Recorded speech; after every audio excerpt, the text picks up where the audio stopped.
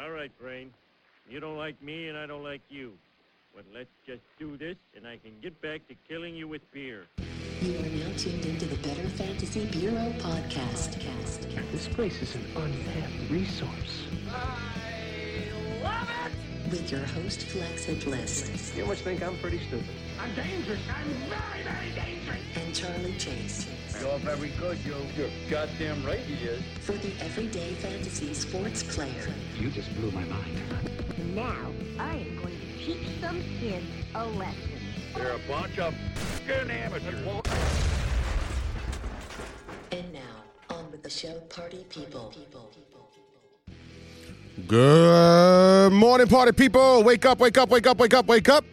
Let's go. It's Tuesday morning, party people. The last week of November. I am your man, 50 Grand Flex Hitlist, with yet another show with just me by myself today. Unfortunately, Charlie Chase could not make it today. And you got another full episode of the Better Fantasy Bureau podcast with just Flex Hitlist. And as I say every single time when I do one of these shows by myself, you either hate it, you love it, you don't care about it. You're probably like, oh man, I got to hear this guy talk more and more.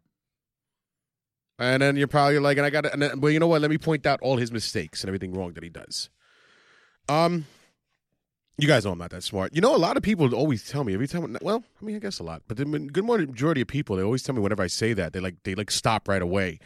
Like if I'm somebody new or somebody that doesn't know me, and you know they say something to me and I make a mistake or like something's a little off, like, oh, you know I'm not that smart. And then he goes, no, don't say that. Don't say that about yourself, because they don't know me and I don't know them. Like my supervisor, my job said the other day, I made a joke, and then there was something with the order I was filling out, and I was like, oh, you know I'm not that smart. And she goes like, no, don't say that. Don't ever say that about yourself. Not in a mean way, but I guess because people don't realize, I just say it because I just like to make fun of myself. I like to joke about myself. If I can't joke about myself and I can't make fun of myself, how can I make fun of other people? Sense of humor is a really, really big thing to me. And, you guys already know here on the show how I am with Charlie. I bust his chops a lot and enough. And it's just he takes a joke really well. But it's all because that's just how I am. If I'm going to bust your chops, I can bust my chops as well. And what's funnier, not for nothing, if you bust your chops enough, sometimes you take away that power from other people. Sometimes. But yeah, so what I'm going to keep saying all the time, you guys know I'm not that smart, because I just like to make fun of myself. I like to make jokes about myself, and some people take it the wrong way. They think it's like a depressing thing to say about yourself, or no, believe in yourself, be positive. Well, I believe in myself enough that I can make fun of myself and I'll be okay. But going on, party people, as we know, like I said, this is a show just me. Today, as we do here every Tuesday, because the most important thing, of course, about these Tuesday shows, and the main reason that we do these Tuesday shows is because of the waiver wires. It's the only day in fantasy football where you have somebody to get for your waiver wires, and it's important to, build your team out, especially right now when we're getting to the playoffs. For the most part, for most leagues, this is the last week.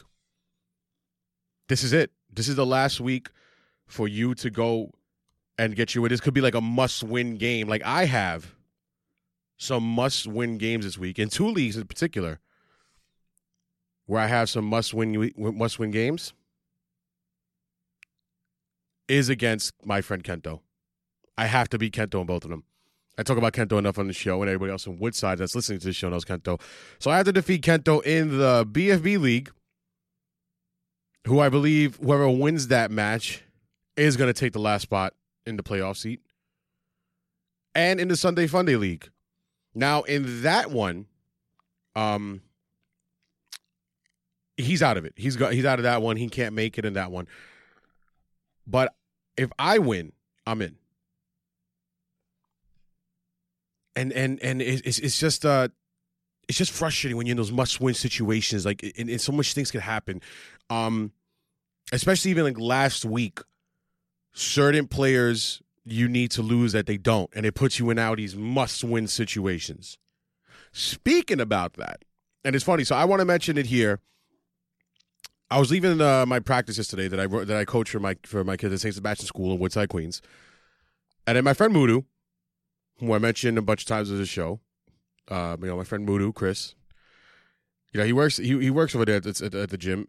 And then he asked me what I thought about this, and I'm going to mention on the show. Now, usually, because if you knew Mudu and you knew how he is, he says I guess some things just to like strike a nerve, whatever, or some kind of crazy thing sometimes, or he has some crazy beliefs or whatever the case may be. And I don't really talk about it too much. Just like I said, when he drafted 3 QBs in the draft that we had this year, and 2 of them were purposely just to block me. They were back-to-back QB picks just to block me from getting one. I didn't talk about it on the show for a while because I didn't want to give him that power, like that entitlement to know that I made him a thing, that I made him like a point to make. But a point I did want to make here with him is that he brought up this situation, and it brings back, I guess, to another episode I did, which is talking about the unwritten rules of fantasy football and what is fair and what is foul. And this is something that he wants to do. Week 13, last week of the regular season fantasy football, so depressing to say, that I find and I believe that is very foul. And if you want to let me know, you could always tell me about it. Remember, my Instagram is @FlexHitList, FLX Hitlist. I spell Flex, FLX. You could always hit up Charlie for whatever for whatever else you need. @CharlieBNY. Remember, always on our Instagram @BFB Podcast and our Twitter @PodcastBFB. So now this is what he wants to do. Mudu says in his league, he's in first place. Now, once again, this is also something that he says he's not going to do, but he's thought about it, at least. So a good thing he's not going to do it. And he thinks it's fair. So he's in first place, and there's a team that has been rising up, that has gone in this last-minute push, this last-minute run, and could get the last spot in the playoffs if, certain things happen. And then Mudu's going to be in first place, and then he would have to face Mudu in the first round of the playoffs. 6 teams make the playoffs, so he would get the 6th seed, and he would have to place Mudu in the first seed. Mudu not necessarily wants to bench all his players, but he wants to put it in a terrible lineup. His bad players, like, a Jordy Nelson or even an Alfred Morris if it's still on his team, to purposely lose the match. Because if his opponent wins, then his opponent will take the 6th spot. And the other guy who's been on the rise won't. Who, I'll shout him out. Shout out to Zamps.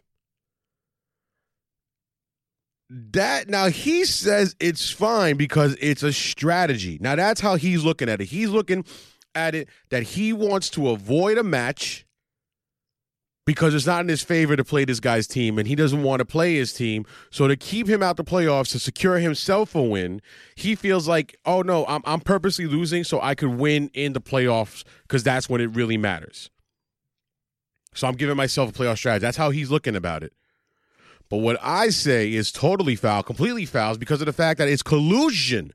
You're colluding against the team to stop them from winning. It's collusion. Like you're purposely not setting in your best line. I mean, you play fantasy football. You're making a dedication to put a lineup every week, and not even just put a lineup every week. Put in the best possible lineup you believe.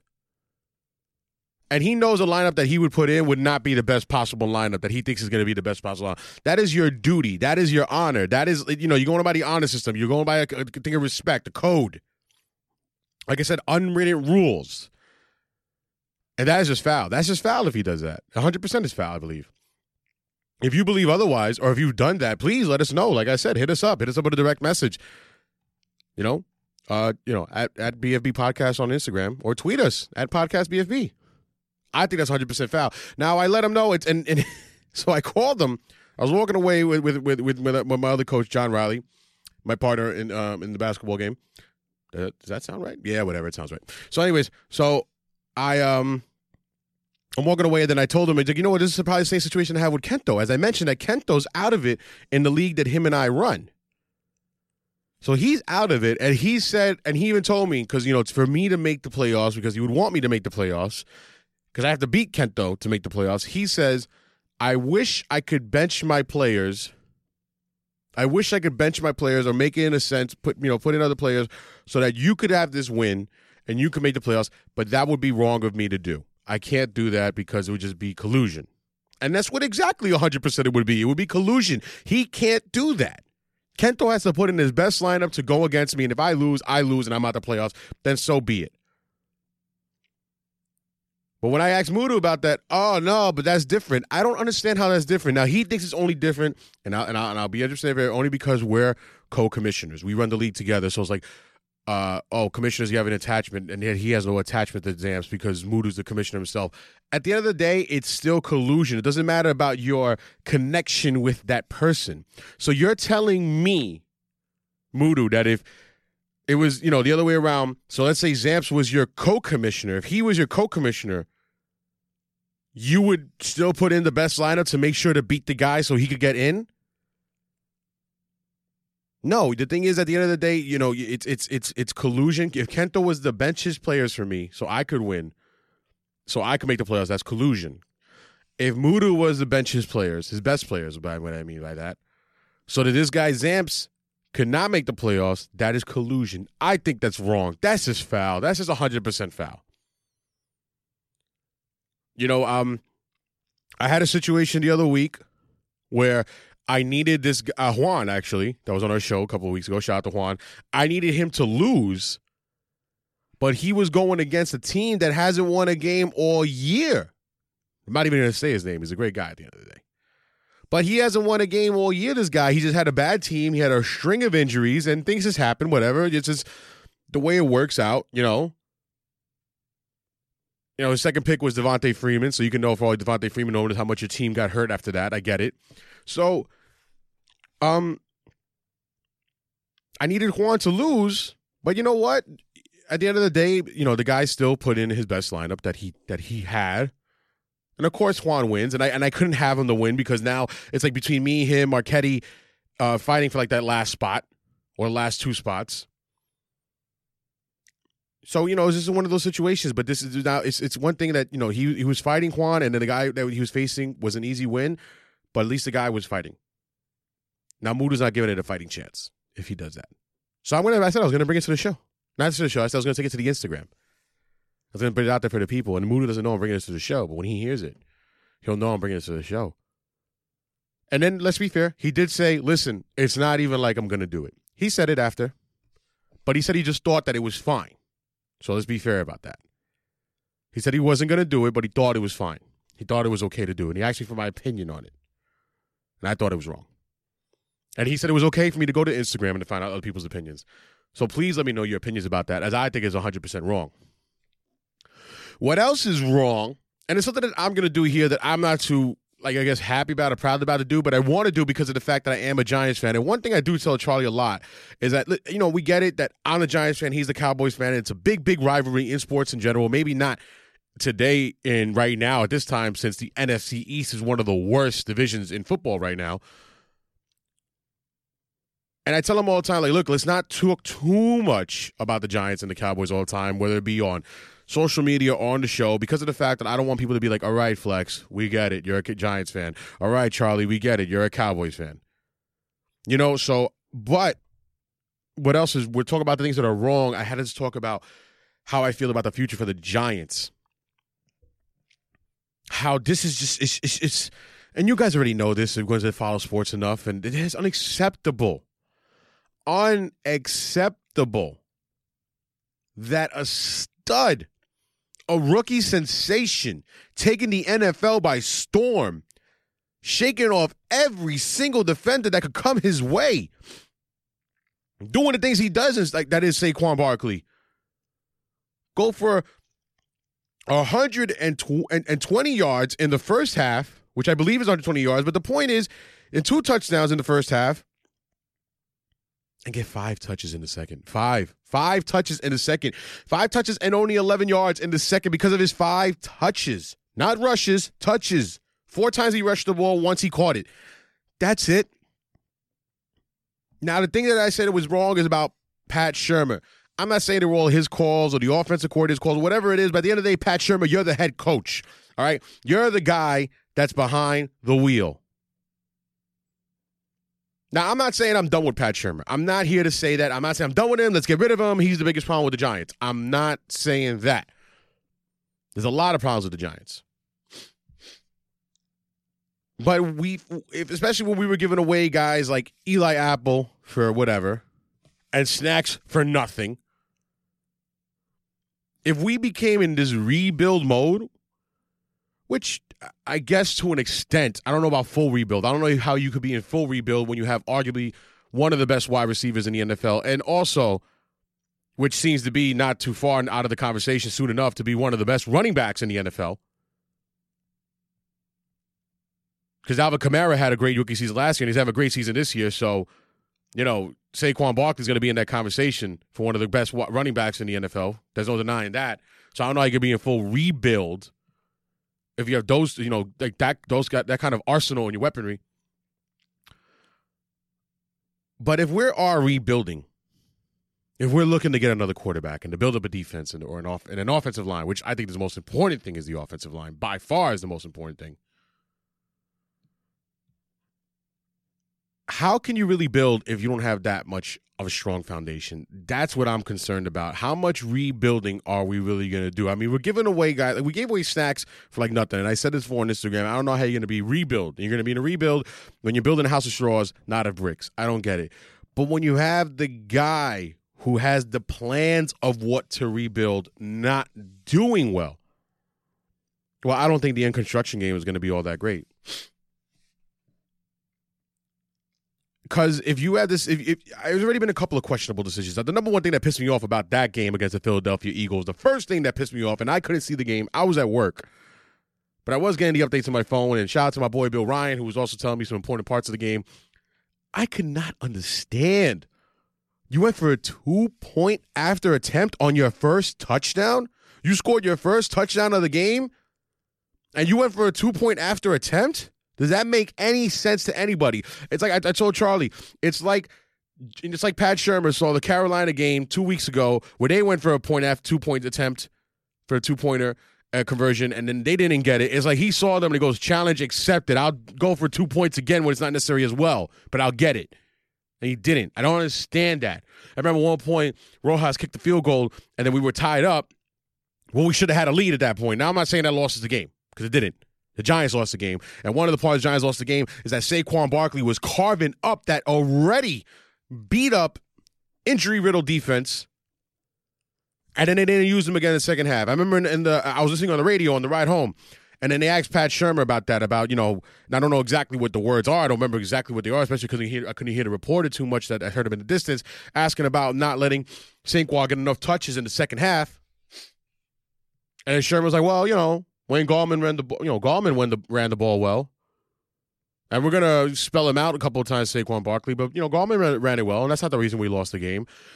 That very much well could have been the big reason why you lost the game. He is, right now, arguing between him and Odell, Saquon between him and Odell, they're the best players on your team. And he was slicing and dicing and cutting and juking and running and dashing and doing everything you could to get you 2 touchdowns and just over 100 yards already in the first half. For all you know, he could have ran for another 100 in the second half, had over 200 yards for the day. And listen, he gave me enough fantasy points. I'm a Saquon Barkley owner. I got my 38 points out of him. I'm super happy. But the most important thing to me is the Giants could have got a win. So what I'm worried about and what I'm nervous about is the fact that if we're rebuilding, how well can we rebuild if the guy leading this new team isn't that good? Because now I'm really starting to question Pat Shurmur. I was happy we had him before, especially with the league the way it is nowadays with the roughing the passer rules and all this other protection stuff. It's, and we're looking to get a new quarterback next year. It's good to have these, like to have a guy like Pat Shurmur. Look what he did with Case Keenum. I was happy about it before. But now I'm really starting to question it and everything else he does. I really am. I'm really nervous about it. One thing I think that's wrong. That's what Mudu did. Was thinking about doing. I think it was wrong what the Giants did in their last game. I'm not going to talk about it again too much because, like I said, we're not just a Giants football podcast. We are not. But we are a sports podcast in general. So what I think is good that somebody's doing, not for nothing, is the New York Knicks. And yes, I'm sorry. For anybody outside of New York that doesn't care too much about it, but the New York Knicks. Listen, anybody out there from New Orleans, we beat the Pelicans. Anybody from Memphis, we beat the Grizzlies. Anybody out there in Boston, we beat the Celtics 3 in a row. That's good for us. I mean, it's good for our morale because you guys in Boston, you guys know that the Celtics are going to go far. The Pelicans, we know they're going to be a fighting, competitive team. And the Memphis Grizzlies have always been a competitive team. But for the Knicks, we're not going to be that competitive for this whole year. We're not going to be that strong. We're not going to make the playoffs. I don't think we're going to make the playoffs. I don't. If we are, we'd be surprised. If we did make the playoffs, I'd be surprised. But listen, after 3 wins against these 3 good teams, you got to think there's a small possibility of it, or that small possibility that you thought about it has grown a bit because it's fun to watch. Now, for me, most importantly, what I like the Knicks are doing is that we're not rushing anything. All right, Jimmy Butler was available, and we didn't rush to get him to come to our team because that's what we do. That's what we've done, and it hasn't worked. We have rushed to build up, to give away future draft picks or prospects or like young players that, could grow and develop. We rushed to give them all away, and it's amounted to nothing for us. Absolutely nothing. And we're not doing that right now. We didn't rush to get Jimmy Butler. We're not rushing to get anybody. We're fighting it out with the team we have now. We won these 3 games, which, like I said, we're not going to do that much to for the rest of the year. To do this now, it's fun to have. It's fun to watch, and it's something to be excited for. It's something to feel good about. It's good to get a win, especially against those 3 teams, 3 in a row, and that's good about them. So we're watching them grow. We're watching New York Knicks grow and them rebuilding right now. Which, by the way, I really hope that Porzingis does not come back for the rest of the year. I hope he doesn't. Just let him rest for the rest of the year. Come back strong next year. Sign somebody else to a max contract. Build with everybody you have around you right now. But Alan Hahn, I was listening to on the radio the other day, and he made a very, very, very interesting point that I wanted to bring up and I wanted to share. And like I said, unfortunately, Charlie was not here today, and I wish I could discuss this with him. But I'm going to discuss this with you guys, and I would love to hear your feedback about it because it was a very, very, very interesting point that Alan Hahn did bring up. He said that it seems like today and age, the way we are in sports right now, is that people want it all or nothing. All or nothing.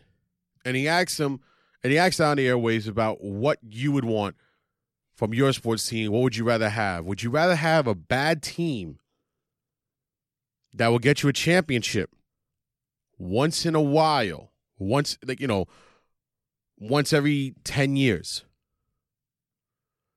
Or would you rather have a team that's always good, that's always competitive, but that gives you no championships? So the way he discussed it was best was the 90s New York Knicks. They were in the playoffs every year. They made it to the finals twice. And they were always in the playoffs. They were always competitive. They were always right there. One time they were the 8th seed and they beat out the 1st seed. And they made it to the playoffs. They made it to the finals. They were Eastern Conference champions twice. They made it to the finals twice. They got an Eastern Conference championship, but they did not get an NBA championship. Or would you rather to be what is like, I guess best way to say it, the New York Giants right now? We were bad last year, real bad. We're doing bad this year. But we won a championship in 2011. And then before that in 2007. So it's been 8 years since we won our our 4th championship. Last championship we had has been 8 years. And it doesn't look like we're going to be good right away. I think we'll be competitive, depending what we do with the quarterback situation and depending what we do with the offensive line. Maybe do we sign Joe Flacco next year and build on the offensive line in the draft and do trades and then build on defensive line and then sign Joe Flacco for a year or two and then get competitive like that? Maybe.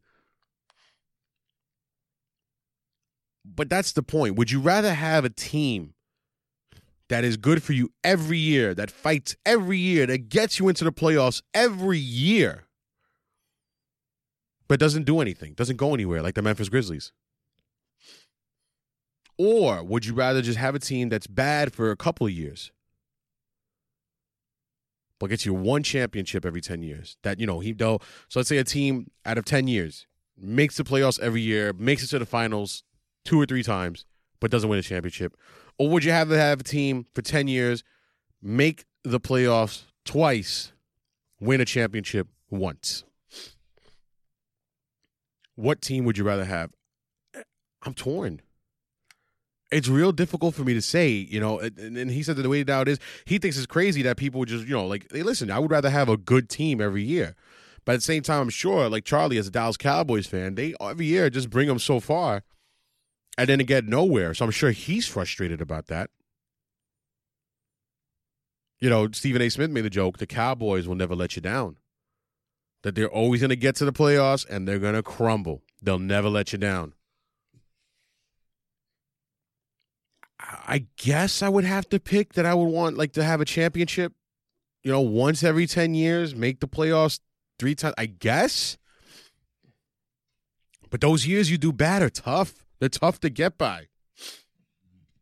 Especially after you win the chip, you get the taste of it. It's like a tease. And then you don't keep on, fighting to get more, like if you're not the Patriots or you're not the Golden State Warriors.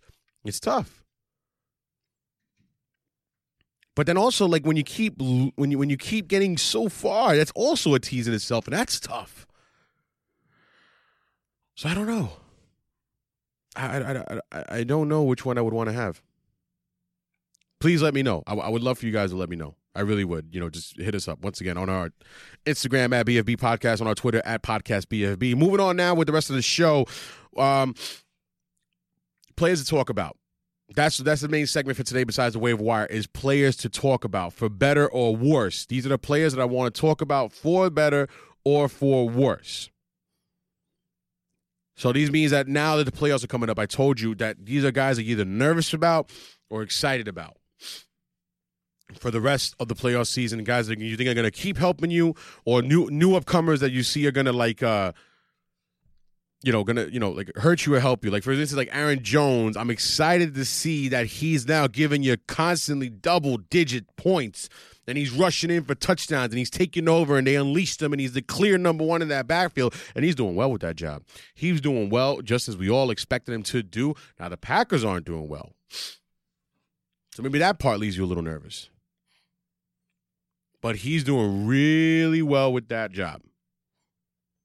So Aaron Jones is like that. But I'll tell you one guy and this is the main reason I wanted to bring in this conversation, to bring in this target.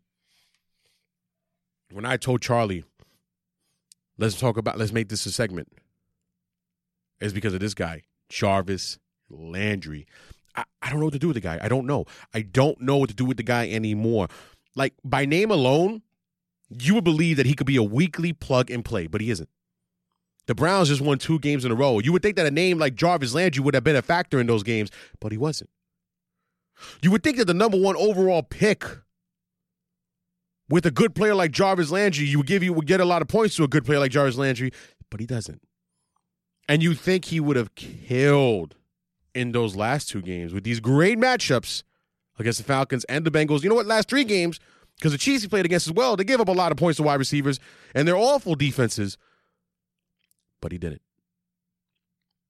One thing that is consistent with Landry, though, with Landry's name, with his brand that you expect from Landry, is that it hasn't changed anything about his targets, all right? But for me, that's one of the biggest problems, is the fact that he gets so much targets, okay? It's like a gift and a curse. Like last week, including last week, Jarvis Landry for the whole year is averaging 10.5 targets per game. In fact, Landry is actually currently number 7th in the league for most targets for wide receivers, and he's actually on pace to have more targets than he did last year with the Dolphins. Now, I said at the beginning of the year, before the season started, that one of my biggest problems with Jarvis Landry is his targets, that he just can't keep up his target share. Of course, not with Josh Gordon on his team. That didn't last very long. So now the targets are coming to him in bunches, averaging 10.5 targets per game. Now, I know what you could say because you guys see his fantasy production is not that great, but you got to ask, is the rapport with Baker Mayfield, though? Is that really the problem? That's what people are saying. He doesn't have that great of rapport with Baker Mayfield. But look at this numbers-wise. I broke it down. In the first 2 games with Tyrod Taylor, when it was just Tyrod Taylor, Landry caught 12 of his 22 passes thrown his way. Now, since week 3, and I'm going to include week 3 with Baker Mayfield because he played most of that game where they got their first win against the New York Jets on Thursday Night Football. Since week 3 with Baker Mayfield, who's tried to find him, with Baker Mayfield, he's caught 48 of 88 passes. With Tyrod Taylor, he's caught 12 of 22 passes. So with Tyrod Taylor, he caught 55.5% of Tyrod Taylor's passes. A little more than 55.5. That's not a lot. With Baker Mayfield, 54.5. So it's like marginal, that difference of the passes he's catching is so little, that difference. And it just seems like, even though the thing is, like, Landry's getting his targets, Landry's getting his opportunities. And with all those targets that he's getting, with all those opportunities he's getting, you want a guy like that in your lineup, right? Especially when the guy's averaging, not for nothing, 12.5 fantasy points. It looks like I have, like, no reason to really be upset about Jarvis Landry. But the last 3 games, he had phenomenal matchups with those Chiefs, with the Falcons, with the Bengals. He only scored in those last games 11 and 4 and 6 points. That's it. In those games, it was even more scary. This is the scariest part. Is that in both the games since the coaching change, since they get rid of Hugh Jackson, he's got it under 10 targets in all those games. Under 10 targets in the new coaching games and with the new coaching staff.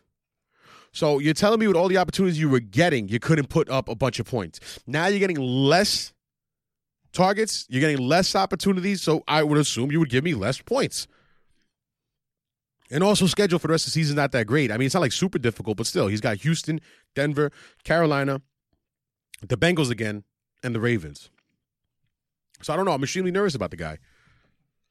What upsets me is that now I in the league that I own him in, I would have won regardless. Even if I didn't play Jarvis Landry, I would have, who only got me 6 points last week, I would have won.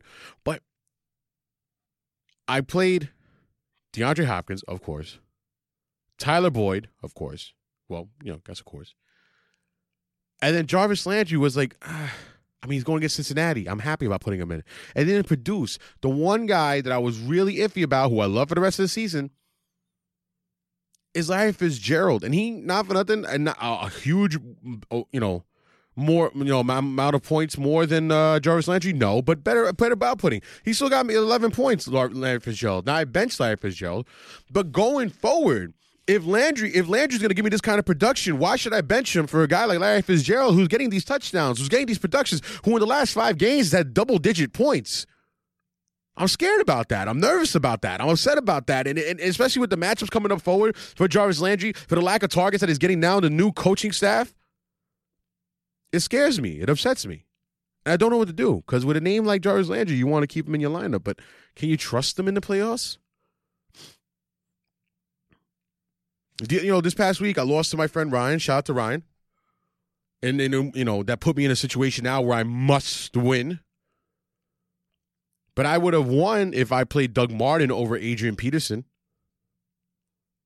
Because I lost by 6 points. With Doug Martin got me 16, Peterson got me 6, so I would have had another 10 points there. So am I going to be put in a situation like that with Jarvis Landry? That, if I would have played Larry Fitzgerald in there instead of you, Landry, I would have won. It's tough. It's scary. And it's hard to think about. And I'm going to do a lot of research that I can. I'll keep you guys updated as best we can for the next shows coming up. Speaking of Adrian Peterson, another one for the worst, who scares me. Doesn't excite me, but scares me for the playoffs. It's just because he's so inconsistent. Now, he's having a good year overall, but fantasy-wise, he's extremely inconsistent. I literally feel like every time I put this guy in my lineup, he fails.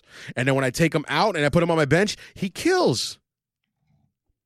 Now, of course, it hasn't happened every time. But the thing is, like in one of my leagues, I kind of had to play him because my best running backs, I went on a no RB approach in the draft. And now my best running backs are Chris Carson and Adrian Peterson. Chris Carson has been doing well. But the thing is this, Adrian Peterson has had 5 games for double digits. And 6 of them under double digits. So it's not like it's a it has like one good game here and there. It's like a toss-up. It's just really hard to predict. He's even had 2 very, very good matches against the Bucs and the Falcons, who can be run on easily, and he had under 10 points for both those matchups. He's facing the Giants in Week 14, right? I love him in that matchup, and I like him in Philly also. But then he goes against Jacksonville and the Titans, so I don't really love those matchups. You know what I mean? Like, it's just that he's got to be nervous about it because of his inconsistency. Besides, really, the Giants, I really don't love him in any other matchup for the rest of the season. But it's hard for you not to put him at the same time because he has that ability and he has that potential and he has those games where he could break out for a couple, like 2 touchdowns. It is what it is. Let's move on about something for the better. And something, you know what, I got to speak honestly about. I get it, I'm a big Giants fan. It's a whole part of this show that I go against Charlie, him being a Cowboys fan and all. But I got to speak honest. I got to speak truthful. I got to be real. Dak Prescott, for the better. I'm excited. Dak's back. Bad for flex, but good for Cowboy fans and fantasy football owners who want to now have Dak Prescott. I mean, if you were riding out with somebody like Andy Dalton, like, if you drafted Jimmy Garoppolo and then you were riding out with somebody like Andy Dalton for your quarterback for the whole year, and now he's on the IR, Dak Prescott's a great one to have for the rest of the year. Now, listen, all this has to do to the fact also that I'm very, I'm not all, but a lot of this has to do with the fact that I'm very excited also about Amari Cooper going forward. Amari Cooper's getting 8 targets, is playing with the Cowboys, and he's averaging 18.7 points per game. While Amari Cooper was with the Raiders, the 3 games he played in full. I'm not going to talk about the other 2 games that he was out. But the 3 games that he played in full, he's averaged 10.8 points per game. So I'm not adding in the average of the other 2 points, which other fantasy football platforms do. They'll add in the average of the zeros. But in the 3 games where he just played in full for the Raiders, he averaged only 10.8 points per game. So it's a big difference because now with the Cowboys averaging 18.7 points per game. So a big difference there. But back to Dak. He's been on a tear since Amari Cooper has been on the team as well. He's averaging 23 points per game, Dak, after the break. Which right now, if you were to put that right now with other players that are averaging, around that same average, he's got more than Russell Wilson, Deshaun Watson, and Tom Brady, who were all about 4th to 5th round picks in the draft this year. And Dak Prescott's got more than them. Now, before Amari Cooper, he had just 18.8 points per game. And the rest of the schedule for the Cowboys, wow, he's got some really good matchups, especially for Dak as a quarterback. It's going against the Saints, the Eagles, the Colts, the Bucs, and the Giants. Now, for the QBs, at least, I think the hardest matchup he's going to face is the Colts. The Colts has proved a lot on defense. But still, giving up a first-round pick for Amari Cooper seems to really have paid off for the Cowboys, and Cooper owners are very happy about that, as I'm a Cooper owner as well, and I'm very excited about that. But I'm also recommending that if you need a QB, you could be a Dak Prescott owner, go and become a Dak Prescott owner. You're going to be happy because I think his stellar play that he's having lately is going to just keep continuing. I think it's going to keep growing. The defense is playing well. It's got a very strong defense, the Cowboys. I'm not saying in real-life football they're going to do far. But they're doing a lot better for fantasy-wise. And I'm very excited for what Dak Prescott has to bring to the table for the rest of the year. So now for another guy that's got me also excited for the rest of the year, who I'm hyped about, is Jordan Reed for the better. And that's simply, just to put it real simple, Colt McCoy. That's really it. He's had more than 6 targets in the past 2 games with Colt McCoy. With Alex Smith, he's only had 6 or more targets twice for the entire season before. His highest scoring outing of the season was with Alex Smith with 14 points, and that was the first game of the year. With Colt McCoy, he's now had 20 points and 13 points. So in just these 2 games with that backup QB, it shows that the backup QB wants to use the most talented receiver on their team, and it's going to bode well for the players who stuck with Jordan Reed as their tight end for the whole season, as I did in one league. It's going to work out for you. I think it's going to work out for the rest of the season. Jordan Reed, we all know, is a great talent. He's healthy. Hopefully he stays that way. Looks like he will. Nothing is telling us that he's not so far. And Colt McCoy is going to keep feeding the ball. Another person I'm also excited for the better, that I'm also think he's going to do really well moving forward, is LeSean McCoy.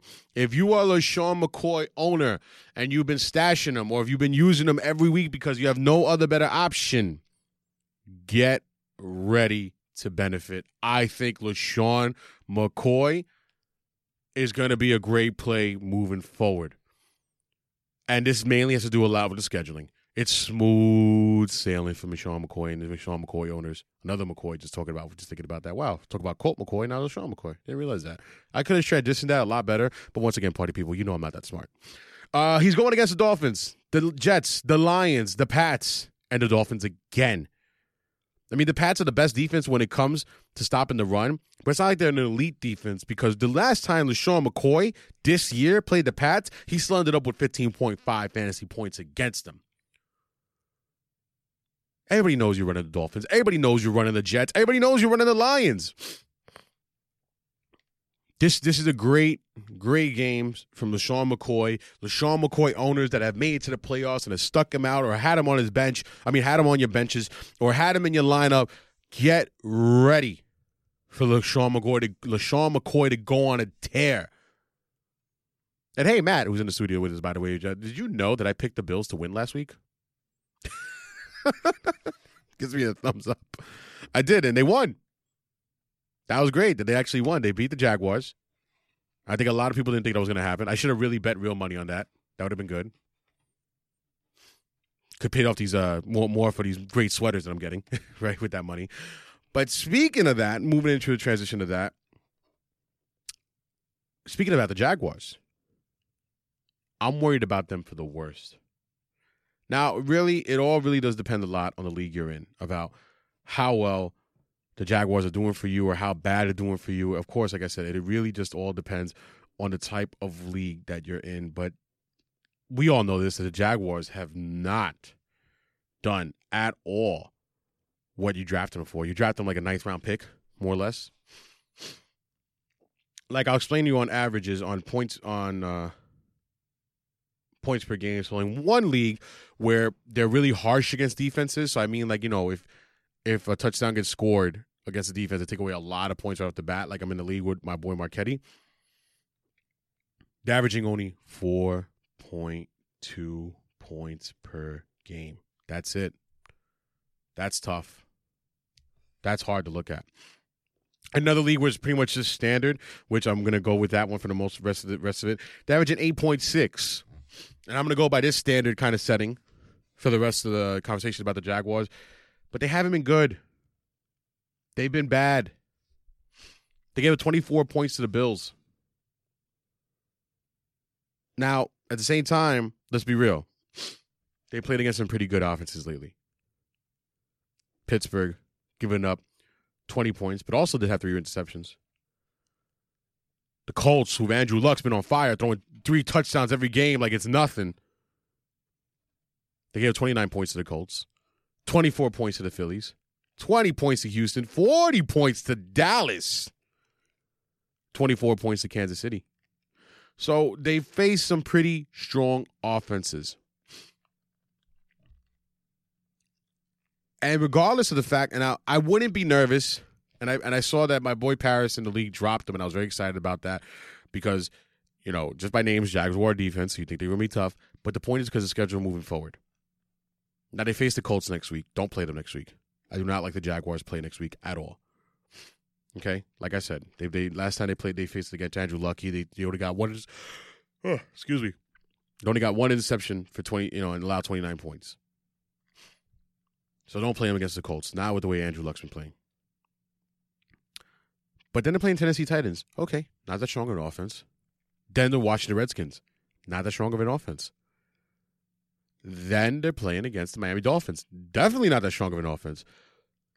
That is your playoff run for the Jaguars. 14, 15, weeks 14, 15, and 16. The Titans, the Redskins, and the Dolphins. Then if your playoffs end up going to week 17, unfortunately it goes against the Houston Texans, which is a very strong offense. But I'm still nervous because of the fact that they gave up 24 points to the Bills with no interceptions, no fumbles. It's real difficult to trust them when they've been doing so bad. Like I said, if you look at the whole season, which I just mentioned, you could basically just chalk it up to playing very strong offenses. But if you're that much of an elite defense, like the Seahawks were a couple years ago, or the Steelers were a couple years ago, or what the Bears are now, That shouldn't have to matter. You know, I mean, like, look, the Bears went up against a team like Minnesota. Still got your 2 interceptions with 1 fumble and a touchdown. Strong offense like New England. Still got an interception and 2 fumble recoveries. Strong offense like Green Bay. Still got an interception and a fumble recovery. Now, the Bears have had an easier schedule as far as the offenses they faced than the Jaguars. But still, it's just hard to trust them. I like their options, and I'm going to be playing them. But I played them against the Bills, and I love them against the Bills, and they got me negative points. So it's really hard to trust them moving forward. You know, I just don't understand how you can. But with those options, I'm not mad if you do. Moving on now to waiver wire worthy. Get through this real quick because I got to wrap up the show right now. But, of course, Josh Reynolds is a big waiver wire ad. He's there. He's a big waiver wire ad, and it's for obvious reasons. Another big waiver wire ad, not for nothing, man. Adam Humphries. Because, it's hard to predict the Tampa Bay. They go back and forth with, for all you know, James Winston could, lay another goose egg next week, and then Ryan Fitzpatrick could be back on the center. Who knows? It's hard to predict that, but all I know is that, the offense does fly when the new quarterback comes into play right away. So, Adam Humphries. Another one I like a lot, too, Mohamed Sanu. Mohamed Sanu is definitely somebody else that you want to keep looking at. They're feeding him the ball a lot. That offense is always moving. So, Mohamed Sanu is somebody else that you want to keep looking at. And also another guy, too, that I want to mention, David Moore. A great game last week. 4 receptions for 103 yards and a touchdown. But he's getting a lot of targets. In that game against Green Bay, I know he got a good number of targets. And still with 4 receptions. So he's somebody that I would say to definitely to look at on the waiver wire. He's somebody that to me is definitely waiver wire worthy. Neon Himes is another person that's waiver wire worthy with the injury to Marlon Mack. Theo Riddick, as we know, with the injuries to Kerryon Johnson. I'm kind of running through these really quickly, but I do have to kind of get out of here. Rex Burkhead is also another one that you would want to put on add on to it, as he's now activated. I know that he got a little hurt, Sony Michel, last time. Not too much. I think it's going to keep him out, but still, he's activated. He's worth a stash at least to see how it goes for the rest of the playoffs. So he's somebody else that's definitely worth a stash. And somebody else that I also love on the waiver wires too is Josh Doctson, because of the way that Colt McCoy is using the best receivers on the team, which is Jordan Reed, and the second best is Josh Doctson. It's not so much he didn't have a great outing last time against Dallas. Dallas is a pretty good defense, but he had 6 receptions for 66 yards. Scary number to say, but still, 12.6 fantasy points he gave you, and I think the target's going to keep going his way. So who else we got here on the waiver wire that you guys could look at? Oh, Carlos Hyde is a good play this week, not for nothing. If he happens to be there, he's a good pickup and play with Leonard Fournette missing this game because of the fact that he's going to spend it after that fight. So there's a couple of good options out there on the waiver wires for you guys. That's being said, Matt, I think we're ready to wrap it up right now. All right, party people. So I want to thank you guys once again for sticking out with me with another whole entire Flex show. Charlie will be back this Friday, and we will be back to discuss, set you up for the rest of the week as we are coming up to a close enough to our fantasy football division, but we're going to keep talking about basketball, keep talking about baseball, talking about all sports in general as we continue to grow. Shout out to Gotham Podcast Studio over here. Shout out to Progress for making the music. Shout out to you, party people, for being the big supporters of the Better Fantasy Bureau. I really do appreciate all your love, all your support. Hit us up on our Instagram at BFB Podcast, on our Twitter at Podcast BFB. Hit us up anytime you want, party people. Success, nothing less. Peace.